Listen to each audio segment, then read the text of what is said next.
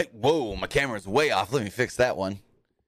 What a way to start the show. What a way to start the show. We always have something. Alexa, turn off Studio Blue. We always have something. I think I bumped the desk when I sat down, and it wonkied everything. But hey, that's just how we're starting off today. It's going to be a little crazy. We're doing a full review here of AEW Collision. We're going to talk about SummerSlam matches that are being rumored. We're got an update on Drew McIntyre's status with WWE. One AEW wrestler is reportedly gone from the company. And Court Bauer has given, I guess you could say, his side of things when it comes to the report from last week on Jacob Fatu ghosting a charity. With that, we got a bunch of stuff to talk about here. We got 5 news stories and a review on today's show. Also, I just saw something in the live chat about Raw, because WWE, right before I went live, or at least the last I checked about 10-15 minutes ago, hadn't posted anything for Monday Night Raw. So let's go check their Twitter and stuff really quickly, because if we go to WWE's website, okay, so they're still only got the Natty Rhea match set for tonight. That's all that was announced from last week as well. Nothing since Money in the Bank. Because I saw somebody put something, and I'm not going to mention it because it's not being advertised by WWE, put something in the live chat. And I'm not going to mention it because, again, WWE's not pushing that. Don't put, unless you got a link, don't put fake news in the chat. Now, maybe it's not fake, and it's a match that they're advertising somewhere, not on Twitter or their website. But put a link in the chat if you do have one. As far as that match, Richard is saying they officially announced. But with that, we got a bunch to talk about, and let's get through the housekeeping. I want to say thank you for joining us here on this Monday, July 3rd, 2023. You can watch this show a number of different ways, whether that's on YouTube, youtube.com/Pro Wrestling Unlimited, twitch.tv/PW Unlimited, and listen on podcast services all around the globe like Stitcher, Spotify, Google Pod, Apple Pod, Anchor, iHeartRadio, and so much more. Remember, if you are watching live on Twitch, you can help us out a couple of different ways. You can either help us out by hitting that donate button down below, or by donating Twitch bits in the live chat. Also, remember, you can help us out by subscribing to the channel one of 2 different ways. You can either subscribe with a tiered subscription, or you can subscribe with Amazon Prime, because remember, if you have Amazon Prime, then you have Prime Gaming. Prime Gaming gives us a lot of cool things like free games, free stuff for games, and we always get 1 free subscription to any Twitch channel you want to subscribe to throughout the month, and I'd greatly appreciate it if you did right here, right here, Pro Wrestling Unlimited. Also, remember, head over to YouTube, hit that join button down below, and become a channel member. Finally, head over to the Epic Game Store. Head over to the Epic Game Store and buy something. Buy something. Whether you're getting Hogwarts Legacy, which is still on sale at 20% off, claiming the free game, The Dungeon of Nahabulek, I probably butchered that name again, or you're getting into Fortnite, Rocket League, or Fall Guys. Use our code right here, PW Unlimited at checkout, and you will be supporting us at no extra cost. Again, use code PWUNLIMITED for all Epic Games and Epic Game Store purchases. Now, what we're going to do here, we're going to kick this whole podcast off with an AEW Collision review. Now, Collision aired Saturday night. WWE Money in the Bank Saturday during the day. I also watched the Money in the Bank press conference. So when Collision started on Saturday evening, I was in the midst of my podcast reviewing Money in the Bank. So I did not watch Collision Saturday night. I watched it yesterday, and now we're doing the review today. So this week's AEW Collision saw a bunch of tournament matches, and, well, the setup for one of the most historic rivalries in Ring of Honor history. Or one of the most historic rivalries coming back in Samoa Joe and CM Punk. So the show was taped last Thursday.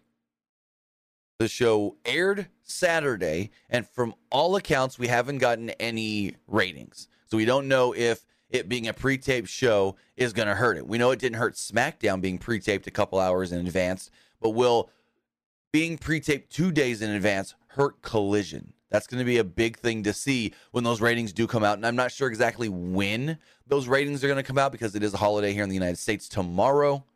Usually the weekend ratings come out on Tuesday for the most part. But with Tuesday being a holiday, it might get pushed back to Wednesday or even Thursday. So as soon as we do get the Collision numbers, we will tweet them out, put a graphic up, whatever we do, maybe make a video, do a mini wrap-up or something with that news in there.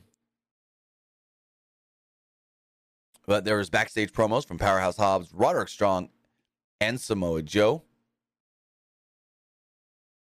I like this cold opening thing. I really, really, really enjoy it. Kevin Kelly and Nigel McGuinness from ringside welcome us to the show. And out comes the AEW World Champion, MJF.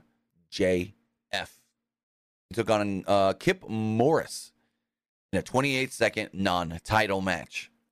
So MJF jumped Ontario native Kip Morris before the bell even rang and hit the heat seeker.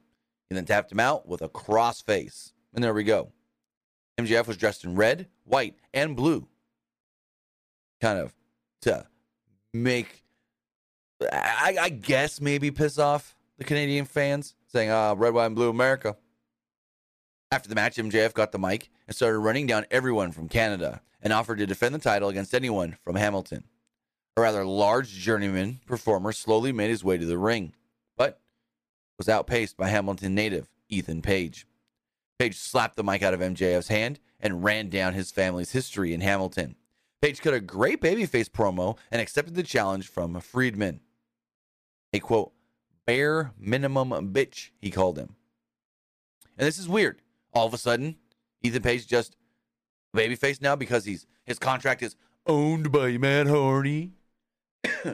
Yeah, so since that happened, when Matt won or earned or got Ethan Page's contract, we haven't really seen much of that or heard much of that.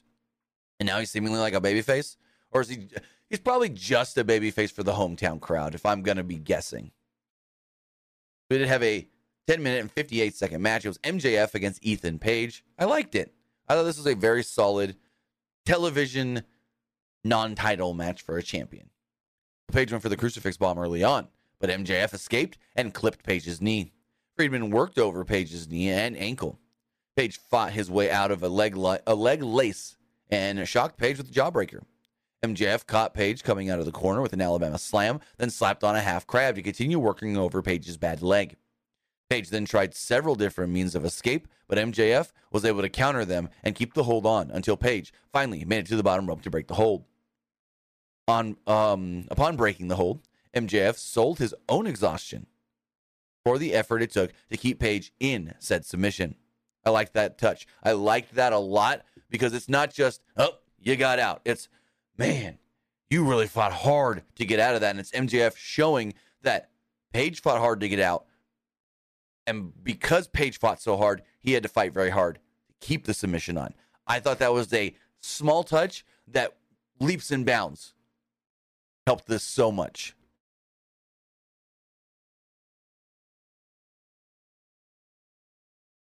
So back from a split screen break, Page caught MJF with a cutter. MJF tried to kick Page's knee to cut off his comeback, and Page fought through the pain and hit a series of clotheslines and a rana to maintain control. Page at one point hit an Nakano slam into a vertical power slam to get a near fall. Page went for the ego's edge, but MJF escaped and walked right into a twist of fate. Now a little Matt Hardy reference. Page then went to the top, but Page was unsteady up there and MJF crotched him. MJF set up for a superplex, but Page fought out and power slammed MJF from the middle rope for another near fall. Page went for the ego's edge a third time, but Page's leg gave out under the weight of MJF. MJF caught Page with the dragon screw leg whip into the ropes, then dropped him with the heat seeker and pinned him to pick up the victory. Again, I thought these two worked very well together. I thought these two had great chemistry. Just the few slight little things they did that we don't normally see, like MJF selling, being tired from keeping the whole. I thought this match was really, really good. One of the highlights of the show for sure.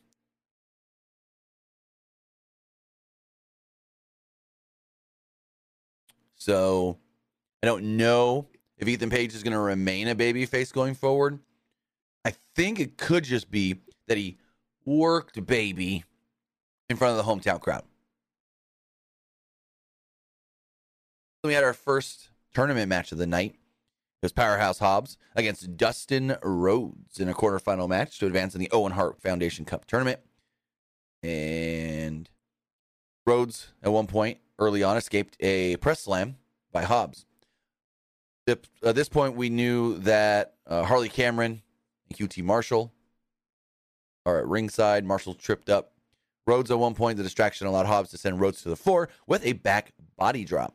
No, a body block. On the floor, Marshall ran Rhodes headfirst into the ring post, while Hobbs distracted referee Aubrey Edwards. As a result, Rhodes was busted open, and Hobbs worked on the cut in the split-screen break. Back from a break, Hobbs got a near fall on Rhodes. Rhodes started to fight back with a right hand and a pair of lariats. Hobbs blocked a spinning power slam from Rhodes, but Rhodes blocked whatever Hobbs was going for and turned it into a crossroads. Rhodes then followed this up with a pile driver and only got a near fall off of it, actually. Rhodes then hit a sloppy code red. But, I mean, he likes to do those kinds of things periodically from time to time to say, hey, I might be an older guy, but I can still do some of these cool younger guy moves. This one didn't look all that great. He couldn't get his legs under Hobbs' shoulders. Which because of the size of Hobbs, though. Marshall tried to interfere yet again and got waylaid with an uppercut, but the distraction was still enough for Hobbs to hit an avalanche and an avalanche spine buster, but only got a 1. Dustin kicks out at 1. Rhodes then hit a spinning power slam and got a near fall off of it. Rhodes went for a figure 4, but Hobbs kicked out of it and sent Rhodes into a right hand from QT Marshall. Hobbs then hit the spine buster and got the pin to advance in the tournament. So I thought when it was just Dustin and Hobbs working together, they worked well together. They worked pretty good together. But I did not like all the interference from QT. And I know that's what we're going to get when we have the QTV people. When it's Hobbs, whether that's Johnny TV, whether that's QT, Harley Cameron out there doing stuff, they're always going to interfere in each other's stuff. And I think AEW uses that as a crutch a little too often. Too much outside interference for my liking. Especially that it led straight to the finish here in a tournament match where the tournament is supposed to be a big deal and important. And you're going to have this kind of a finish. You could have just had Hobbs beat Dustin by himself, no problem. And it would have been fine. But to do so much interference from QT kind of took me out of it and was just like, oh, so Hobbs is advancing now. Cool. Gives me no excitement to see Hobbs go to the next round and potentially move to the finals. Probably won't. Who is he going to face in the final? I think it's Ricky? Yeah, because that side, duh. Because it's Joe Punk on this side, or Punk Joe, Hobbs, or Ricky, which we talk about later when Ricky picked up the victory as well. But, yeah, again, not a fan of the finish here with all the stuff with QT Marshall. We then had Miro take on Anthony Henry in a 3-minute match. I want to show a tweet from Sheamus for a second here because it plays into this match. Because his old buddy Miro using his move. Not going to play the video or anything, but we're going to show the tweet here. So during this match, Miro did the 10 beats of the Bowdrin. And as we show here, if I can zoom in on it a little bit. I'm not going to show the video, but so AEW posts this. It says Miro with brutal clubs to the chest of Anthony Henry. Sheamus retweets. I laugh every time I see it because it's funny as heck. DM me royalty check. Hashtag 10 beats. That was very funny. He's like, hey, you stole my move. Gimmick infringement. Now you owe me. Now you owe me. Oop, don't need that. So, as far as the match itself does go, why does that keep popping up? Okay, as far as the match itself does go, Miro has taken another step up the jobber ladder, working with the Horseman's Anthony Henry, who isn't quite a no-name, but most don't know him Usually he just teams with JD Drake on Dark, but Dark and Dark Elevation are gone. I think they've been doing some stuff in Ring of Honor. I know they've been working the indies, but I don't know if they've been doing much in the company. Henry actually caught Miro charging at him at one point with a boot and came off the top with a stomp. Henry hit an enziguri and a series of forearms. Miro body blocked Henry against the ropes, then slammed him to the mat with an enziguri. There was a big matcha kick and a game over to pick up the victory. So there we go. Miro does pick up the victory. Remember what Miro said last week? I am renouncing my God and my hot wife. He's all on his own, even though he's always been all on his own. He's all on his own, kicking ass. Tony Schiavone then interviewed Bullet Club Gold members, which now include the Gun Club. So the Gun Club are now officially members of the Bullet Club. Whatever. I don't really care for this. I think Jay White needs to be doing his own thing and going for the TNT title, and then eventually building himself up to go for that world title, because Jay White's amazing. Jay White's great. Jay White's one of the best in the world right now. A top-tier talent. There's a reason he's a former multi-time IWGP World Heavyweight Champion. How many times has he won that belt? Jay White. Hold on.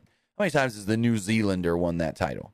Been a top champion in New Japan. He has won it technically twice. He's got the original IWGP Heavyweight Championship. I think that's the original one.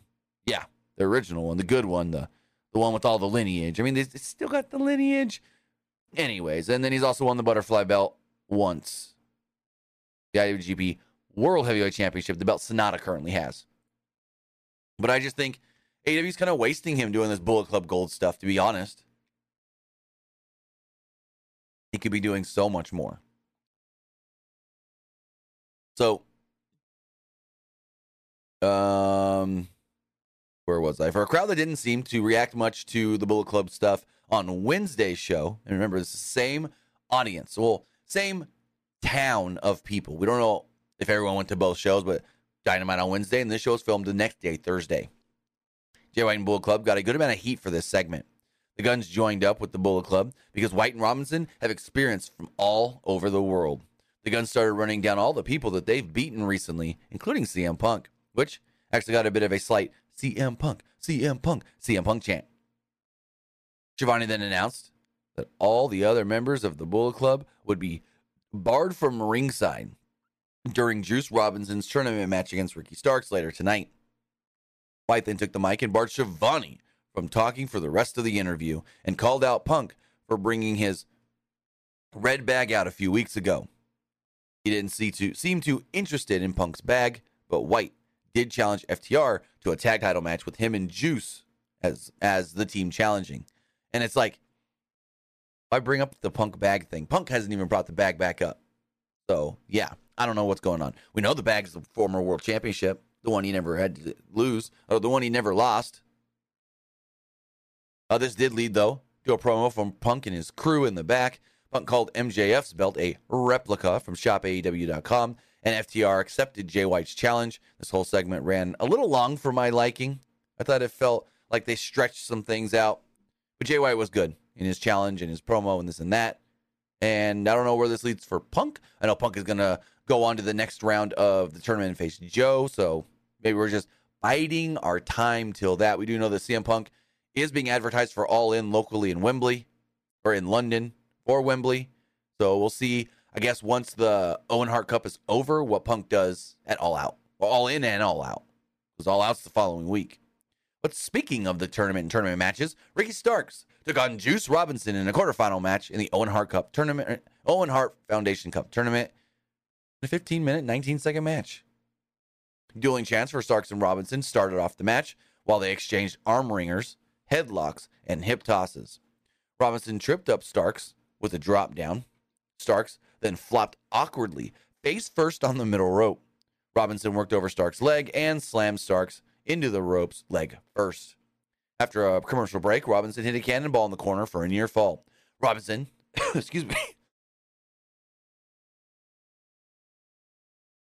Robinson, who had been dominant through most of this, especially the commercial break, started channeling his inner Bobby Heenan and insisted, well, no. So Robinson was dominant. Nigel then started playing up like Bobby Heenan and insisted Robinson just go for the victory. Why are you toying with the guy? Why are you screwing with the guy? You're going to screw yourself. Just beat him. And then almost on cue, Starks makes a comeback. Starks hits the DDT. Starks couldn't quite do a kip up, but he hits the snake eyes. Tornado DDT, gets a near fall. Robinson then countered a hanging DDT with a one shot and then a leg lariat for a near fall. Robinson locked on a Texas Cloverleaf, and Starks got out of the hold with a rope break. Robinson almost got the pin with a roll-up and a handful of tights. Starks then hit a high-angle back suplex for a near fall. After not reaching for much of the match, the crowd started really to get into Starks, but still kind of weak chance. Like, crowd didn't really care for this match that much. Robinson then went for a Hurricane Run off the top, but Starks blocked it by holding onto the ropes. Starks missed a dive off the top, and Robinson hit his spear for a near fall. Robinson then went for an inverted DDT for the finish, but Starks countered and hit a spear. Starks tried to go for the Rochambeau, and Robinson escaped. Starks then rolled him up with a jackknife cover and pinned him to advance to the next round. Again, just like the segment previously, thought the match itself went a little too long as well. Probably would have been better off at like 10 minutes instead of 15. But yeah, I felt like they dragged and dragged and dragged in this match. I think the two guys worked well together, worked fine together. We've seen it before, but they did nothing new. They did nothing different. Nothing we haven't already seen. After the match, the rest of Bullet Club surrounded the ring to attack Starks, but Punk and FTR would run out to make the save, and there we go. In the back, Lexi Nair interviewed Christian Cage. It's interrupted, though, by Shawn Spears, who wants a shot at the TNT champion, Luchasaurus. Is it Luchasaurus or is it Christian Cage? Do we really know what's going to happen? Who is actually going to defend that belt? That's my big question. Who's actually going to defend the belt? Is Christian just always going to call himself TNT champion but make Luchasaurus do the dirty work? Probably. So speaking of TNT championship, the TBS championship was on the line when Chris Statlander defended the title against Lady Frost. We didn't get all of this match, but like 6 minutes and 45 seconds or so of the match did air. So they tell us that Lady Frost's grandfather was tag team partners at one point with Bruno Sammartino. That's kind of a cool fact. Frost did a lot of pointless flipping around throughout this match, where it's like, yeah, we get it. You can do gymnastic stuff. It's the same criticism I have had before with Lady Frost matches. She tries too much of the glitz and glam when it's not needed, when it's unnecessary, when it just kind of takes you out of the match. She flipped into a forearm from Statlander at one point and got superplexed out of a Cazadora attempt. After a commercial break, Frost ducked a kick from Statlander and got a German suplex. She countered a tombstone attempt and with a spinning DDT for a near fall. Frost tried for some flippy stuff again, which almost immediately backfired, and Statlander floored her with a clothesline. Statlander finished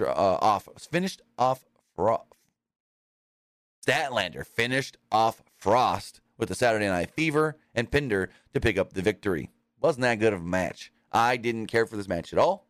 Crowd didn't seem too invested in it. And yeah, I just thought it was there. And if this never aired, I would have been cool with it because this wasn't all that great. I didn't feel like this was that good of a match at all.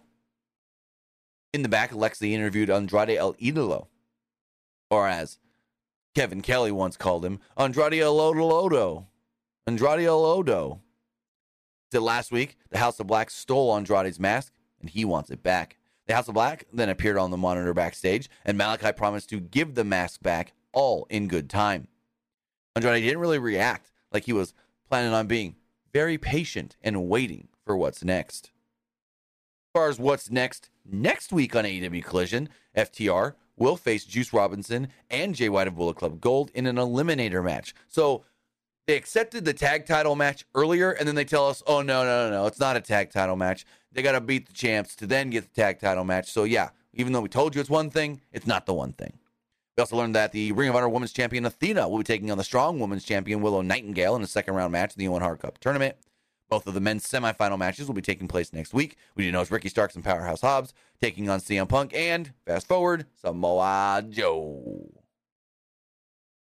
And speaking of Samoa Joe, he took on and defeated Roderick Strong during this show, and he won with ref stoppage. You want to make Samoa Joe look like a badass? You want to make Samoa Joe look dominant? You haven't beat a guy's ass so bad that the refs just got to be like, yeah, nope, I ain't letting this go no more. No, it's done. CM Punk also on commentary. Mixed reaction when he came out, though, as he's gotten last week as well.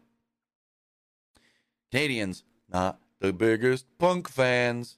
Say that. You know what was good, though? This 13.5-minute match. Roddy, Joe worked so good together.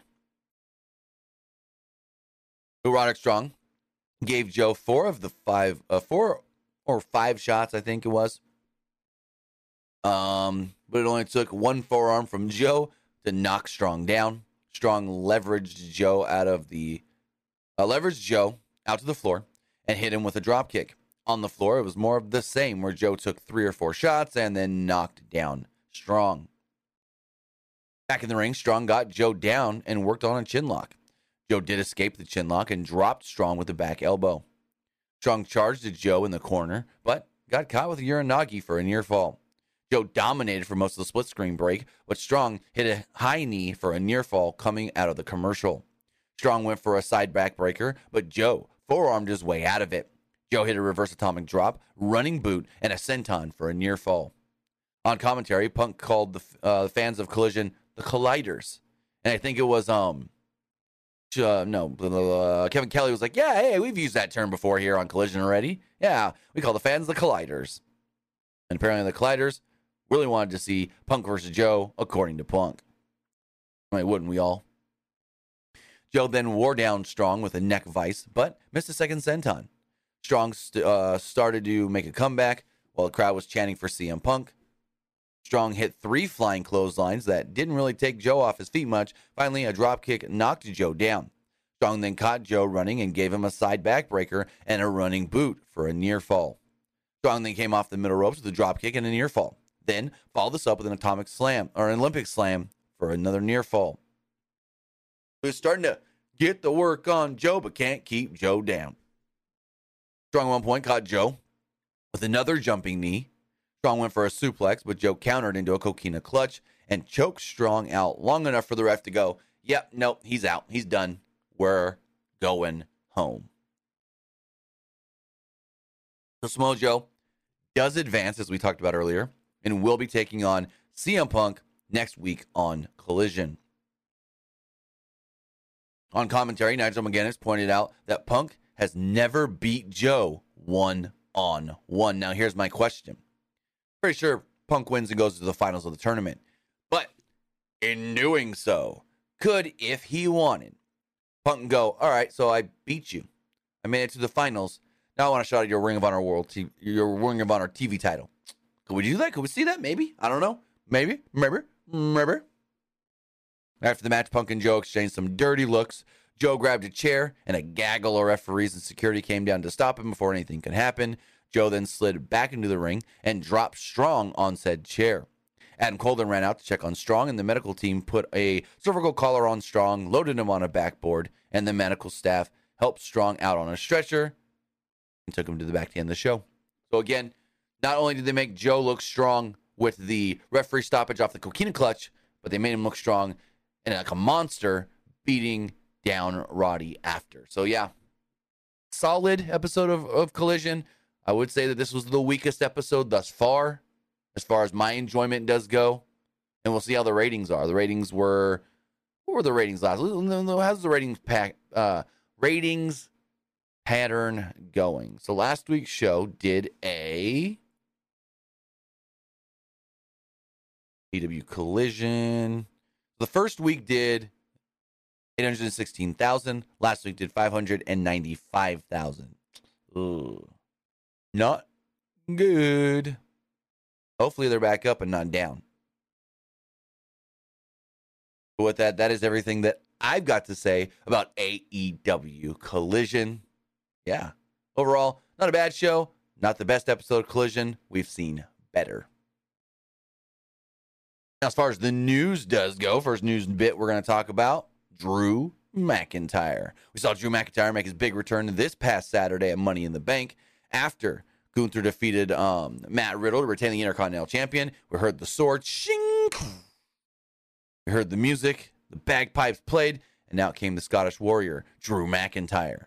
With that, McIntyre took down the ring general, Gunther, raised the Intercontinental Championship above his head and made it known what he wants. With that, Mike Johnson, a PW Insider, does have an update on Drew McIntyre, stating the following.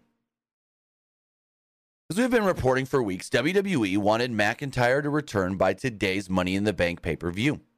That process has been impended, according to sources, by McIntyre wanting a strong storyline upon his return.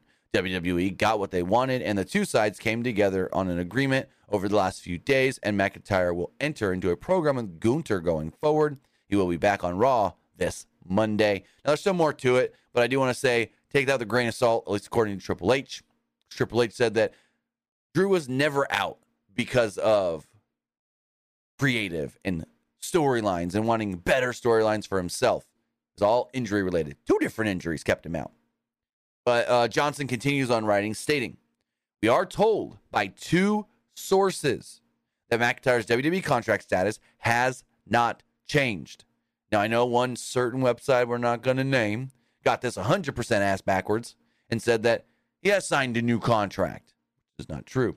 The 2 sides have not yet come to an agreement on terms, on a new deal, or an extension. So, his contract is still due to expire in early 2024. The 2 sides have yet to even begin discussions on that new deal, partially because there's so much time left. Over 6 months, it seems like, until McIntyre's contract would essentially expire. So all you blokes that keep going, he's gonna show up at All In. He's gonna be a Wembley freight. It's not even legally possible. And now he's back with WWE. He's gonna go for Gunther, and we'll see where it all leads. As we move on to our next news story, in keeping with WWE, I guess you could say some were a little trepidatious when it came to having Jey Uso pin Roman Reigns at Money in the Bank. According to WrestleVotes on Twitter, they tweet the following. We're going to pull that up on the screen right here. WrestleVotes does tweet out,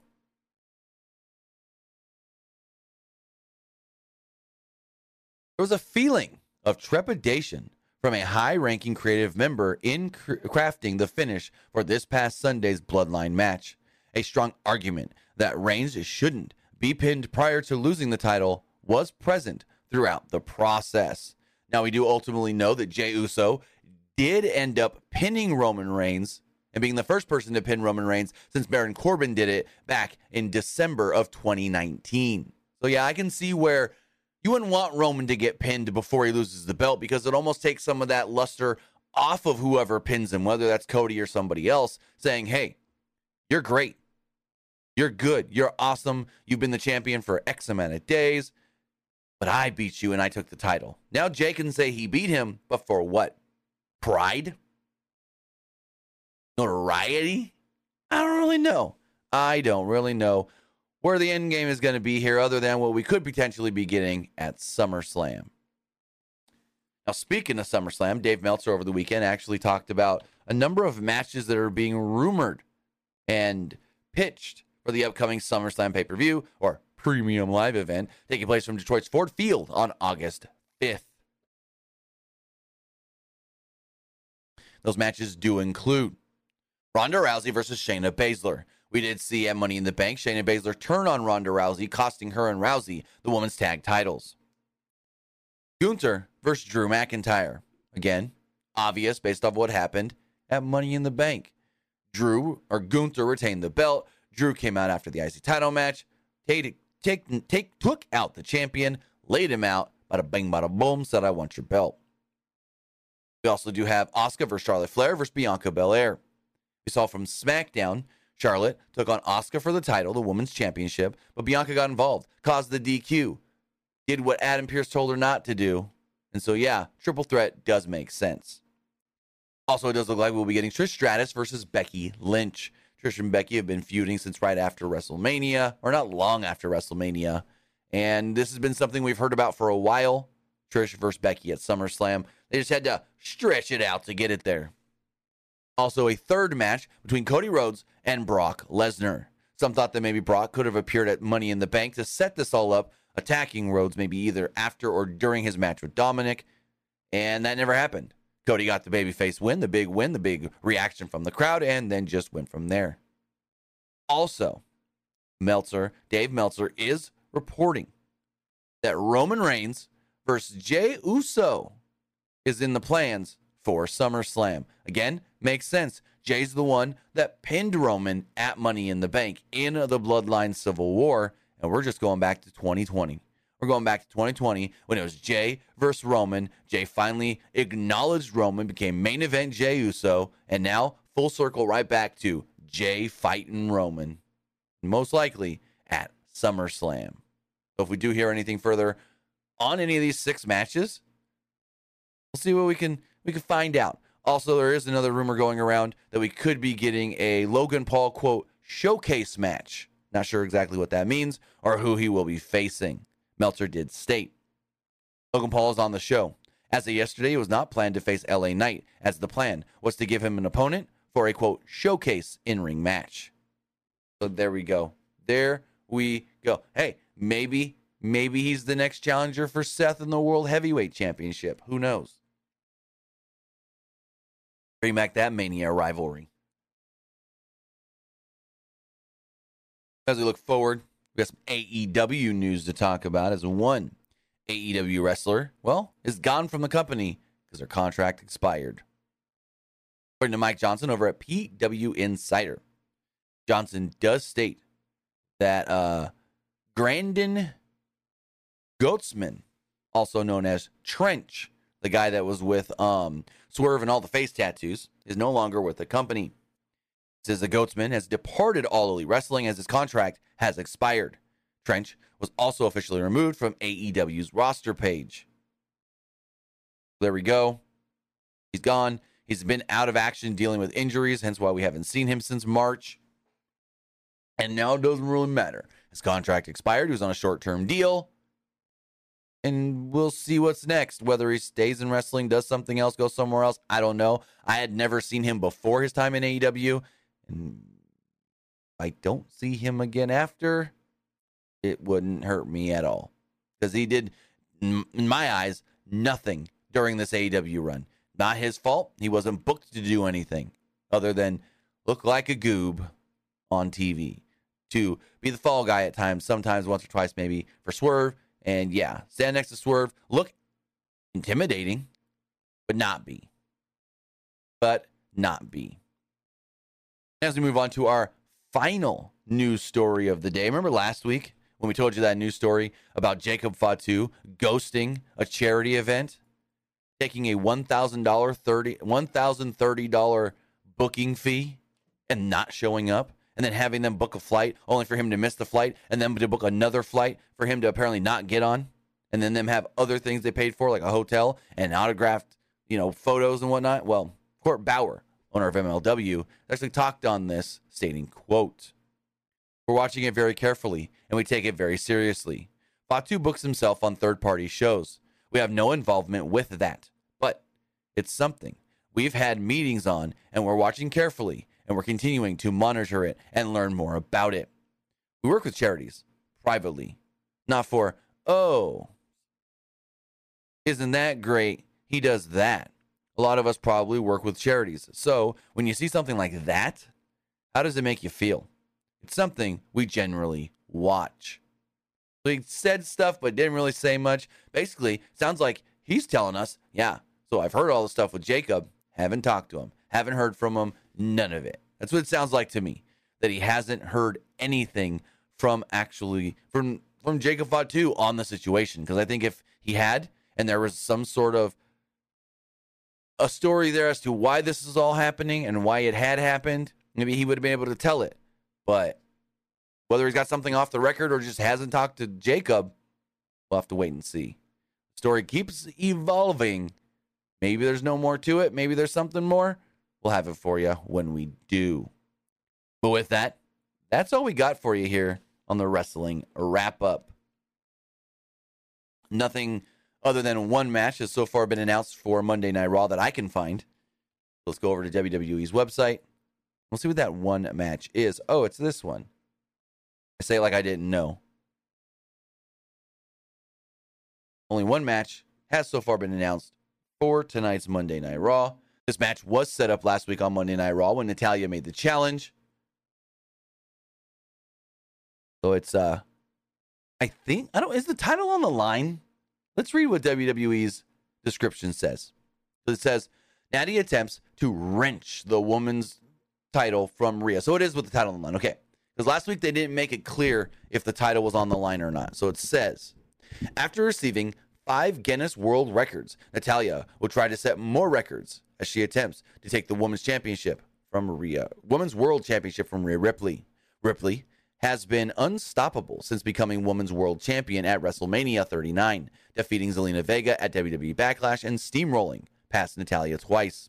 Can Natalya finally etch a win over Ripley? Or will Ripley remain Natalya's nightmare? Find out tonight, Monday Night Raw. So yeah, that's the only thing that WWE is currently advertising for tonight's Raw, hence why I don't have a Raw preview up, because there's only one match to preview. Let's talk about it here. So with that, guys, I want to say thank you for joining me here. Twitch.tv/PW Unlimited, YouTube.com/Pro Wrestling Unlimited, and podcast services all around the globe like Stitcher, Spotify, Google Pod, Apple Pod, Anchor, iHeartRadio, and so much more. Remember, we'll be back live tonight following Monday Night Raw. Should be me and Luke. We'll have fun there. We'll talk about Raw, and hopefully they start that build to SummerSlam. But with that, guys, have a great rest of your day, and we'll see you next time. Have a good one, guys.